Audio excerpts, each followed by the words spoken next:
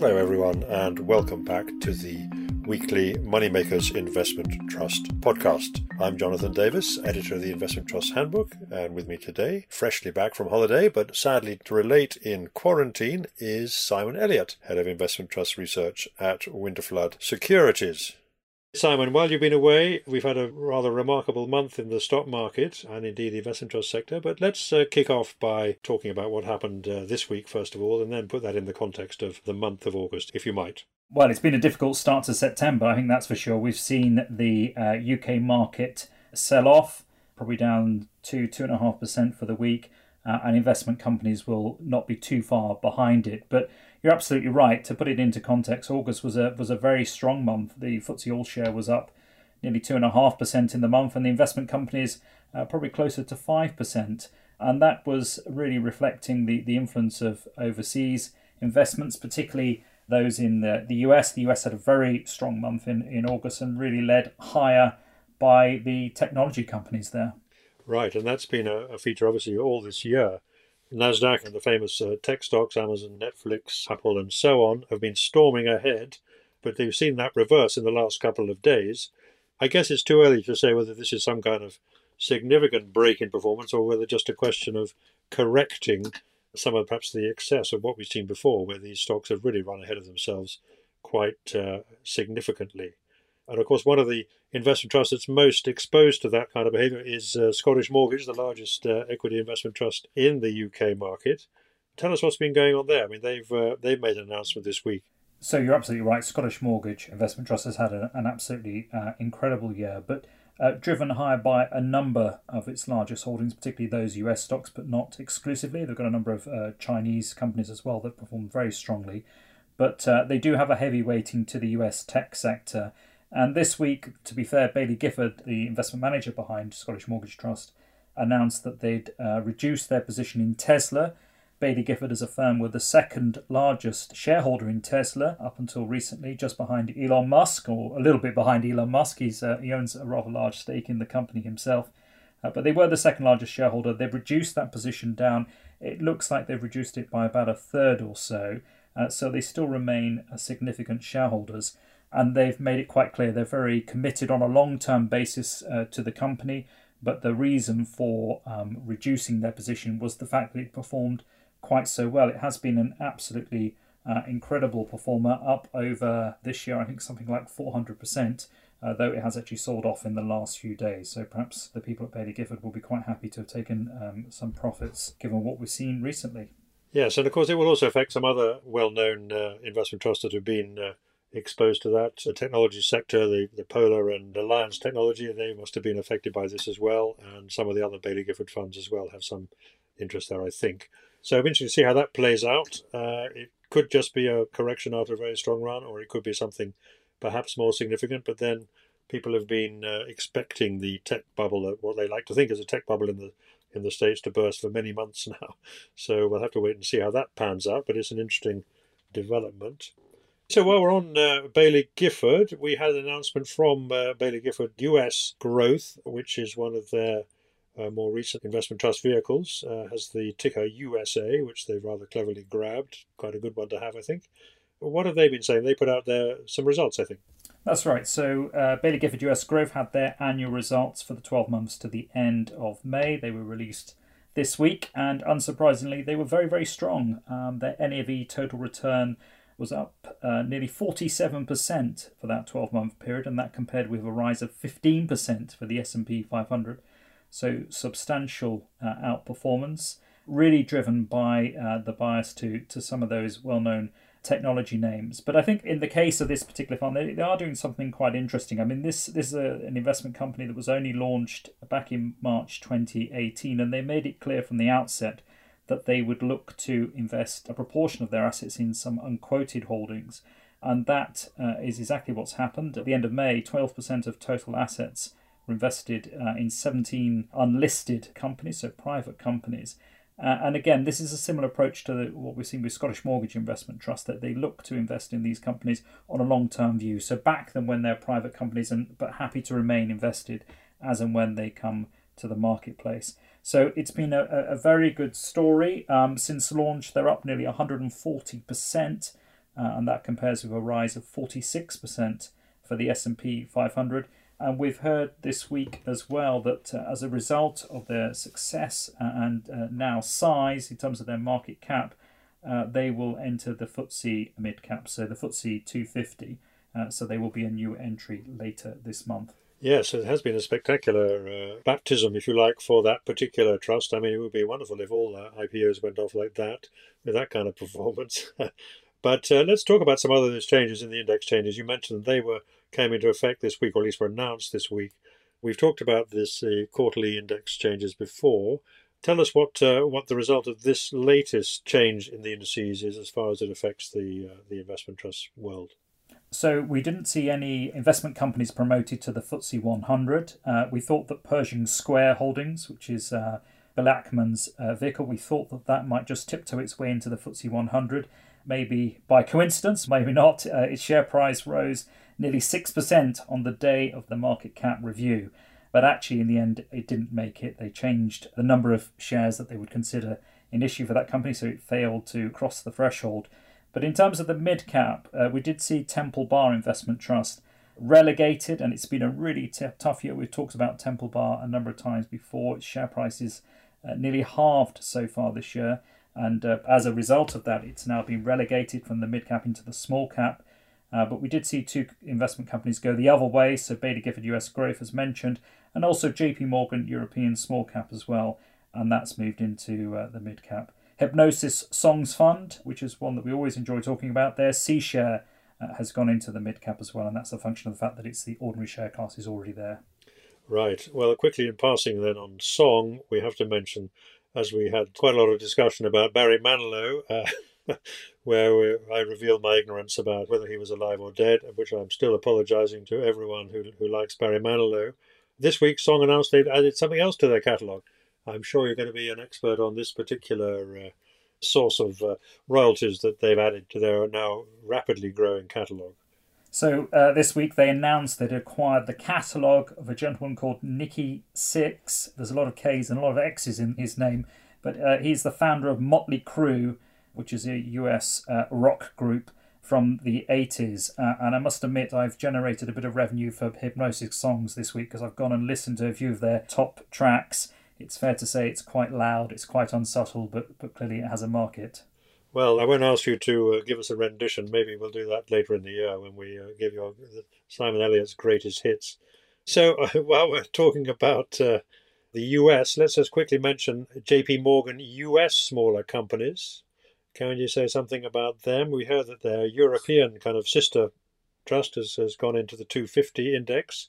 But can you tell us what JP Morgan US smaller companies has been doing? I mean, they've been performing quite well, I think, haven't they?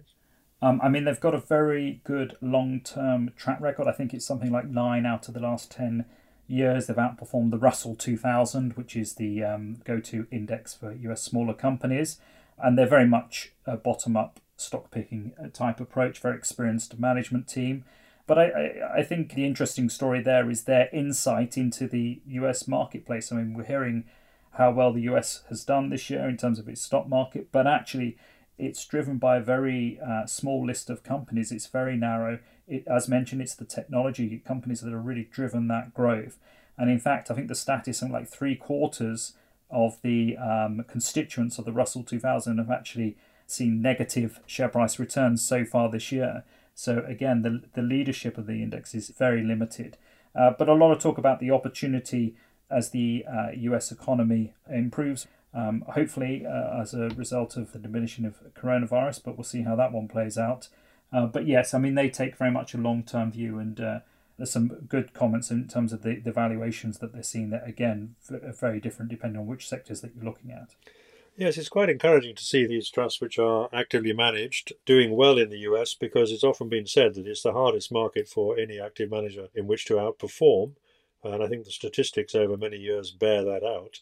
It's very difficult to beat the index funds in the US market, but it's good to see that there are some UK managed funds which are going over there, rather like was threatened after Chariots of Fire, the film. Remember they said, the producer said, well, look out, the Brits are coming. Well, we seem to have done quite well in this area, admittedly on a very, one or two individual cases, but it's encouraging to see that, I think, and long may it continue, though it does, of course, as you were implying there, it requires actually to be quite active in the sense of not investing, across the index or close to the benchmark, but having a concentrated portfolio where you're really trying to pick the winners in that market. And good luck to them if they can succeed and continue to do that. Another fund which is doing well, it's a global fund rather than just a US fund, is Midwine, managed by Artemis. They've had some results out, and I think they're performing quite well as well. So Midwind International had their annual results out to the end of June, and you're absolutely right. Their NAV total return was up over 12% compared with 5% for the MSCI All Countries World Index, and their share price return was 9%. So again, a very, very decent, respectable set of results. And it's a very interesting story with this particular trust. A number of years ago, it made the move from Baillie Gifford. Not many investment trusts have walked away from Baillie Gifford over the last 10 years, but this is an example of one that did.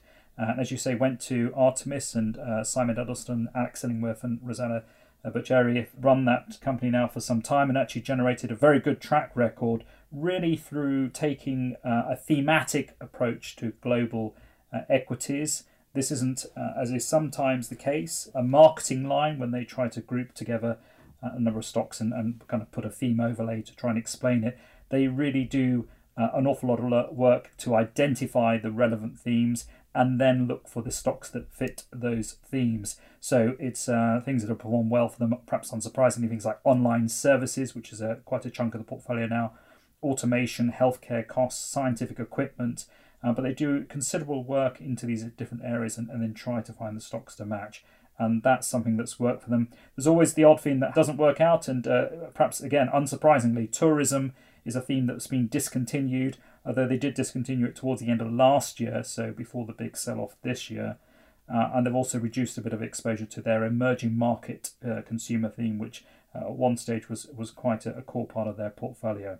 But again, very interesting comments in the report and accounts about the impact of low interest rates on certain share prices, this idea that perhaps the market's got a little bit ahead of itself, and also on prospects for inflation as well. So well worth a read if you have a moment. Yes, it's interesting. I was going to mention that fact about Baillie Gifford as well, because it's only fair to make that point. I mean, we've said a lot of nice things about Baillie Gifford, and their recent performance has been spectacularly good. But it's a interesting reminder that not everything they touched in the past has worked as well as their more recent trusts. And Simon Edelstein has done a very good job. One of the reasons I've looked at that trust myself is because I know that Simon used to work with the great Niels Torp, who was a well-known investor who died a few years ago. Simon sort of cut his teeth there, which is a very good training, I think. And another factor I like about that trust is that he has a significant personal stake in it. So you really do feel you're aligned with what he's doing. That's where all his own money is invested, which is often a positive thing to look for when you're researching which trusts to own. On the global front, then, let's look at another global investment trust, which has perhaps been having not such success more recently, and that is Witten. I think they confirmed this week that they've now transitioned to the two new global managers they've appointed.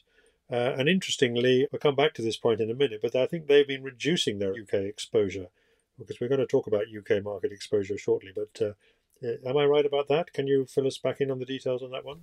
That's absolutely correct. So they've appointed WCM Investment Management and Jennison Associates, and they're both US-based, kind of more growth-orientated managers running concentrated portfolios. But they've done this by, again, looking to reduce their UK exposure. And to be fair, this is something that they talked about last year as one of the things they intended to do. They started 2020 with about 26% of their portfolio exposed to UK equities, which will be higher than most investment trusts investing around the world. That's quite a large weighting to the UK now.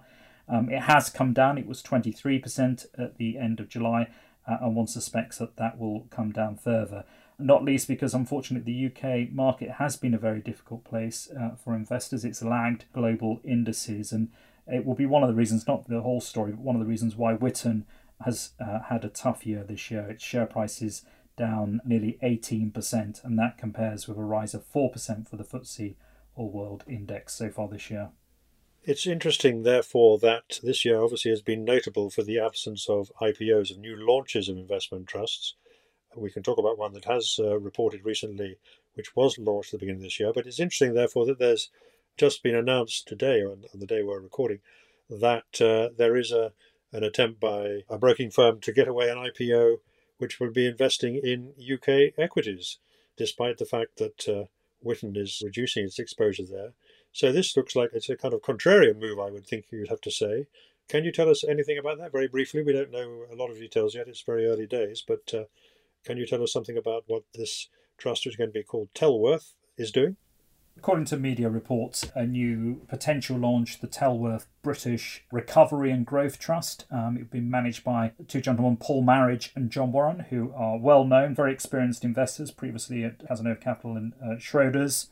And yes, I think, as you say, it sounds like it is a bit of a contrarian approach. I think a lot of people agree that there is a significant amount of value available in the UK marketplace. Certainly share prices do seem to be depressed, but others would argue there's a good reason why that might be the case. And clearly an awful lot of uncertainty, coronavirus and Brexit just being two of the major factors there. But clearly they believe that that offers an investment opportunity, and they're looking to raise £100 million, again, just according to some media reports, through an IPO. Yeah, so that'll be one interesting to track. I mean, it's interesting timing, as you say, coming up to the kind of crunch point in the Brexit negotiations and with the virus story still rumbling away. I mean, there were some clues about what other investors have been doing in the latest fund flow statistics. Every month, the trade body puts out a release saying which funds have been attracting money and which funds have been losing money. In the open-ended universe, obviously, where capital is not permanent but is at the whim of the unit holders, that can often give you a clue as to what investors are doing. Some people regard that as a contrarian indicator rather than a guide to what to do themselves. But what are the latest fund flow figures been saying about the UK in particular? Yeah, so the Investment Association publish these figures looking at open-ended fund flows from retail investors, and it's been a really interesting story so far this year. I mean, unsurprisingly, in March, we saw significant amounts of money flow out, just in general, people trying to take their money out of the market, out of equities and bonds, but then the reverse in April and May. So a lot of money did come in at that stage. And you get a reflection of that when you hear the results for outfits such as Hargreaves Lansdown and AJ Bell telling you how many new accounts they've opened in the second quarter of this year. But actually, the data came out this week for what's happened in July. And actually, we've seen money come out of equities from retail investors. But when you actually drill down, it's money coming out of the UK.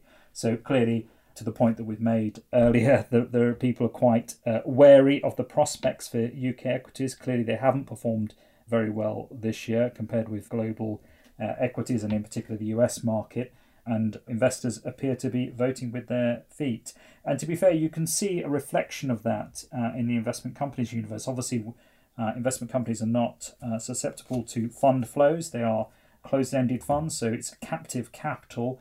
But what you can see is discounts widening out for the mainstream UK subsector, so UK oil companies, UK equity income, and in particular UK smaller companies that were on very tight ratings at the start of the year and actually now are trading on average of wider than double-digit discounts. So we have seen a derating there. I think there's no doubt that if you just look at conventional measures of valuation and so on, whether that's discounts for investment trusts or price-to-book ratios and PE ratios for the UK market as a whole, it is, on historical basis at least, looking pretty cheap compared to other markets around the world. But as you say, there may well be good reasons for that. Though it's interesting to note that the pound has been strengthening recently. That's partly because the dollar's been weakening, of course. But it could be that there will come a point where enough investors decide that the UK is sufficiently cheap that whatever news is coming down the line, it can't get any worse, and therefore this should be a good opportunity to move back into UK equities. I guess that's probably what the Tellworth Recovery Fund is aiming to tap into. But of course, we don't know yet whether that'll work or not. I might just mention in this context, though, of the UK, a trust called Miton UK Microcap, which is definitely at the smaller end of the capitalization scale. You might explain what a microcap is. And they've actually done very well year to date. Perhaps you could explain what's been going on there. Miton UK Microcap, and just to be clear, microcap companies. So these are listed companies, but much, much smaller. So with market caps of 100 or possibly up to 150 million. of which there are a number. Invariably, they tend to be listed or traded on AIM. And one of their characteristics is that you often find that they have significant shareholdings by their founders or certainly their management teams. We've got 3 specialist investment trust companies that invest in microcap companies, one of which is Miton UK Microcap. It's managed by a chap called Gervais Williams, who's a highly experienced investor. And they had a trading update this week.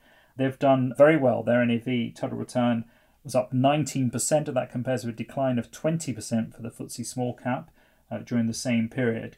And they benefited from the fact that Gervais and the investment team there took out a put option, which is a form of portfolio protection on the FTSE 100. So basically, as the market sold off back in March, that put option became more valuable, and they took profits on that and reinvested back into micro-cap companies. And that was one of the key reasons for that outperformance.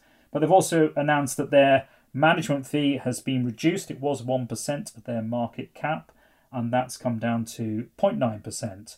And that's not a reflection on the job that the fund manager is doing. Clearly, it would seem to be that they're doing a good job, but it's just to ensure that they remain as competitive as they possibly can be in terms of their ongoing charges, in terms of their look-through fees. Yes, it's an interesting issue about these put options. I mean, what you can do is, as they've done, take a put option on the market as a whole, on one of the market indices. And as you say, if the market does go down sharply, then they will go up in value because it's an inverse relationship. But of course, it does cost you money if the market does keep going up. And on average, the market does go up over time. So it's quite controversial. I mean, a number of people say that actually it's not the manager's job to take out a put option and put in protection against a market decline. The investors can do it themselves if they really want to. So why would they want a fund manager to do that? Well, I suppose the answer might be that they may have a very strong conviction that the market is overvalued, and therefore it's they're willing to take that risk on. But there aren't many investment trusts, I think, that actually do use put options. So you're right, not many investment companies have used put options, but one that did so earlier this year and made an awful lot of money out of it was Pershing Square Holdings, the Bill Ackman vehicle. And again, it's performed incredibly well this year, and really a key driver, the protection that it took out, the fact that, again, it liquidated in that March period. So it took profits and recycled that money back into the US market. Now, quite obviously, attractive valuations. So not many people do it, but when they have done it, it has proved to be successful, certainly this year. Yes, and there will be some trusts which, of course, will wish that they had done that.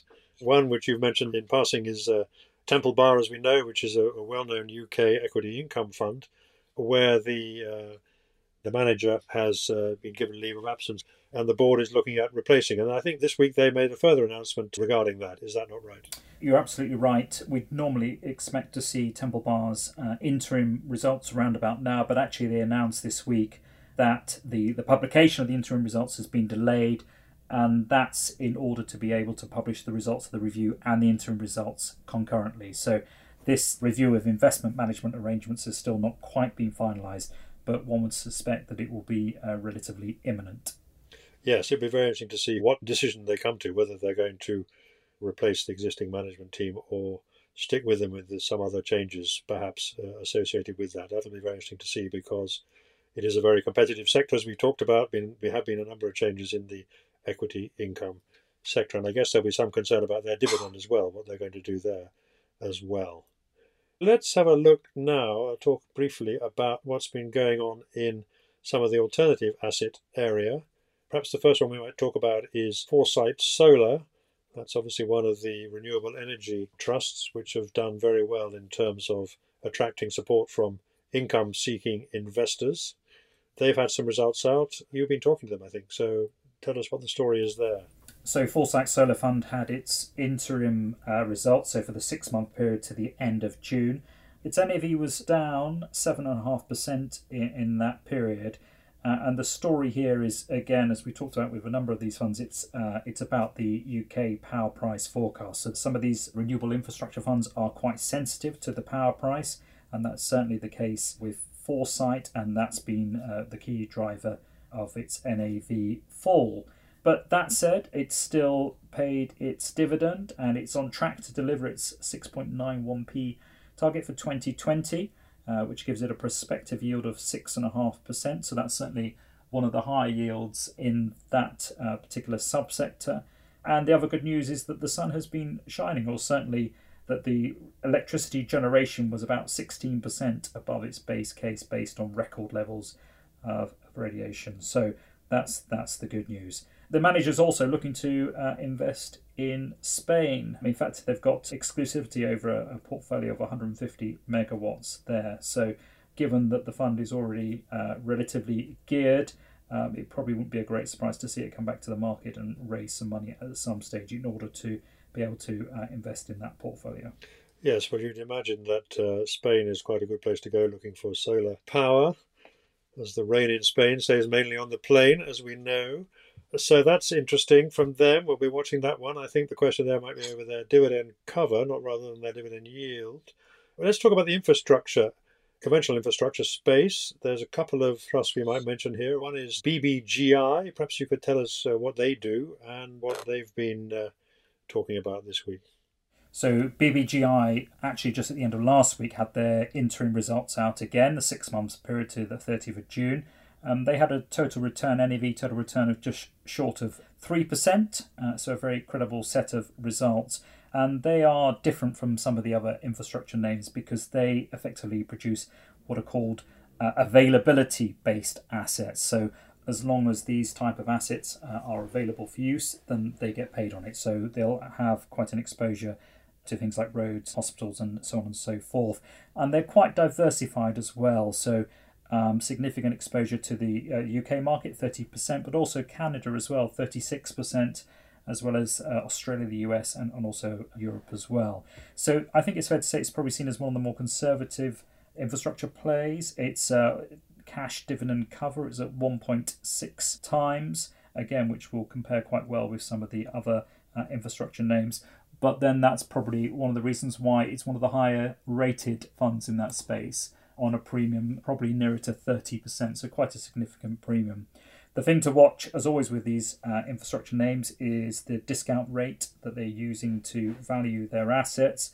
BBGI using their discount rate's about 7% at the moment, but if they were to lower that by even 1%, their NAV would go up 10%. So that's the kind of sensitivity that you see in these NAV valuations to that discount rate. But certainly the market seems to have responded quite well to that set of results. And they've confirmed their dividend target for 2021 as well, which again is quite important. It's yielding 4.2% on a historic basis. So again, probably a lower yield than some of the others, but then that reflects the fact the market would regard it as one of the more conservative plays. Yes, I mean, that's hitting 4.2% compared to the prospective 6.5% of the solar fund, which is obviously a different business entirely, but a much more sort of volatile underlying business, I would suggest. So I think we've covered most of it this week, but there's one more I'd like to run past you, which is an interesting trust, which is doing, again, something slightly distinctive, which is Merian Chrysalis. The firm has obviously recently merged or been taken over, depending on your point of view, by Jupiter. But Merian Chrysalis has an interesting strategy, and they've also produced some results, I think. Well, they had a quarterly NAV update for the 3 months to the end of June, and this was a very strong quarter for them. Their NAV was up 26% in that period, reflecting obviously the public equity markets, the rebound there, but also the fund's exposure to technology and e-commerce sectors. And a few of the underlying holdings as well are performing very strongly. So TransferWise, companies like the Embark Group and the Hut Group, which looks like we'll see the IPO for that company in the very near future. So this is what's driven the company's valuation. But you're right, it is a very interesting investment company. They're looking to invest in late-stage private companies. So there's probably some of the ethos that you find in some of the Baillie Gifford names in terms of what they're trying to do. This idea that companies are staying private for longer, and that in order to access the growth that you often see in late-stage private companies, you have to prepare to back them before they come to the public market. So this is a pure play on that basis. So certainly not without risk and a concentrated portfolio. But the performance so far, and it's been going less than 2 years. It was launched in November 2018, but during that period, it's up not too far up, 40%, compared with a decline of 10% for the FTSE All Share. So the IPO of the Hut Group will be an important development for this particular company. It's almost a little bit of a proof of concept, And certainly if that IPO were to be successful at the proposed value, the NAV of Merian Chrysalis would see a 2p uplift to its NAV. Still got a bit of cash as well. Cash on the balance sheet, probably about 12%. So that enables them to make follow-on investments if they need be, or even source new investments. Right, and I guess that's probably been quite well received by the market in terms of when you have an IPO with doing something which is slightly different from the rest of the trust sector. Investors will be looking for, as you say, proof of concept. In other words, that they can actually deliver what they promised to do. We've talked about Song, obviously signing up lots of catalogues, and here we have Merian Chrysalis actually having an opportunity to show that they've backed a company which is going to have an IPO. They think anyway, and that will be very positive for them. And that is is that a sort of general kind of rule we could talk about for investment trusts, that if they do an IPO and it is something distinctive, then it will take a bit of time before the market will actually give them full credit for what they've done. They have to deliver first before they can get a kind of sustainable and continuing attractive rating. Would that be a fair summary? I think obviously we've seen it before with a number of the listed private equity funds as well. As and when we do see IPOs or exits, particularly where there are uplifts to the carrying value, I think it is regarded as positive. I think this year has been a very tough year for IPOs in general, across the whole marketplace for obvious reasons. So the fact that Merian Chrysalis looks like it's got one, or one appears to be imminent, I think would be absolutely seen as a positive. Yes, so I think on that note we can draw to a close this week. It's very good to have you back on the show, Simon. I'm not sure whether you're so glad to be back here, but anyway, here you are, and that's terrific news. And we can look forward to it. We've actually to see how whether this, the way the virus is developing, the way the markets are performing.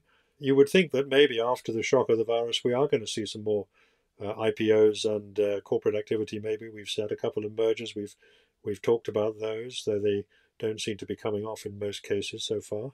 So let's look forward to that. What are you looking forward to this autumn? Well, I think you go back in time, and the September, October, and to a lesser extent November is always a fascinating time for markets. At the best of times, this is quite possibly not the best of times, although hopefully I'm proven wrong on that count. So I think markets are going to be absolutely fascinating over the next 2 or 3 months.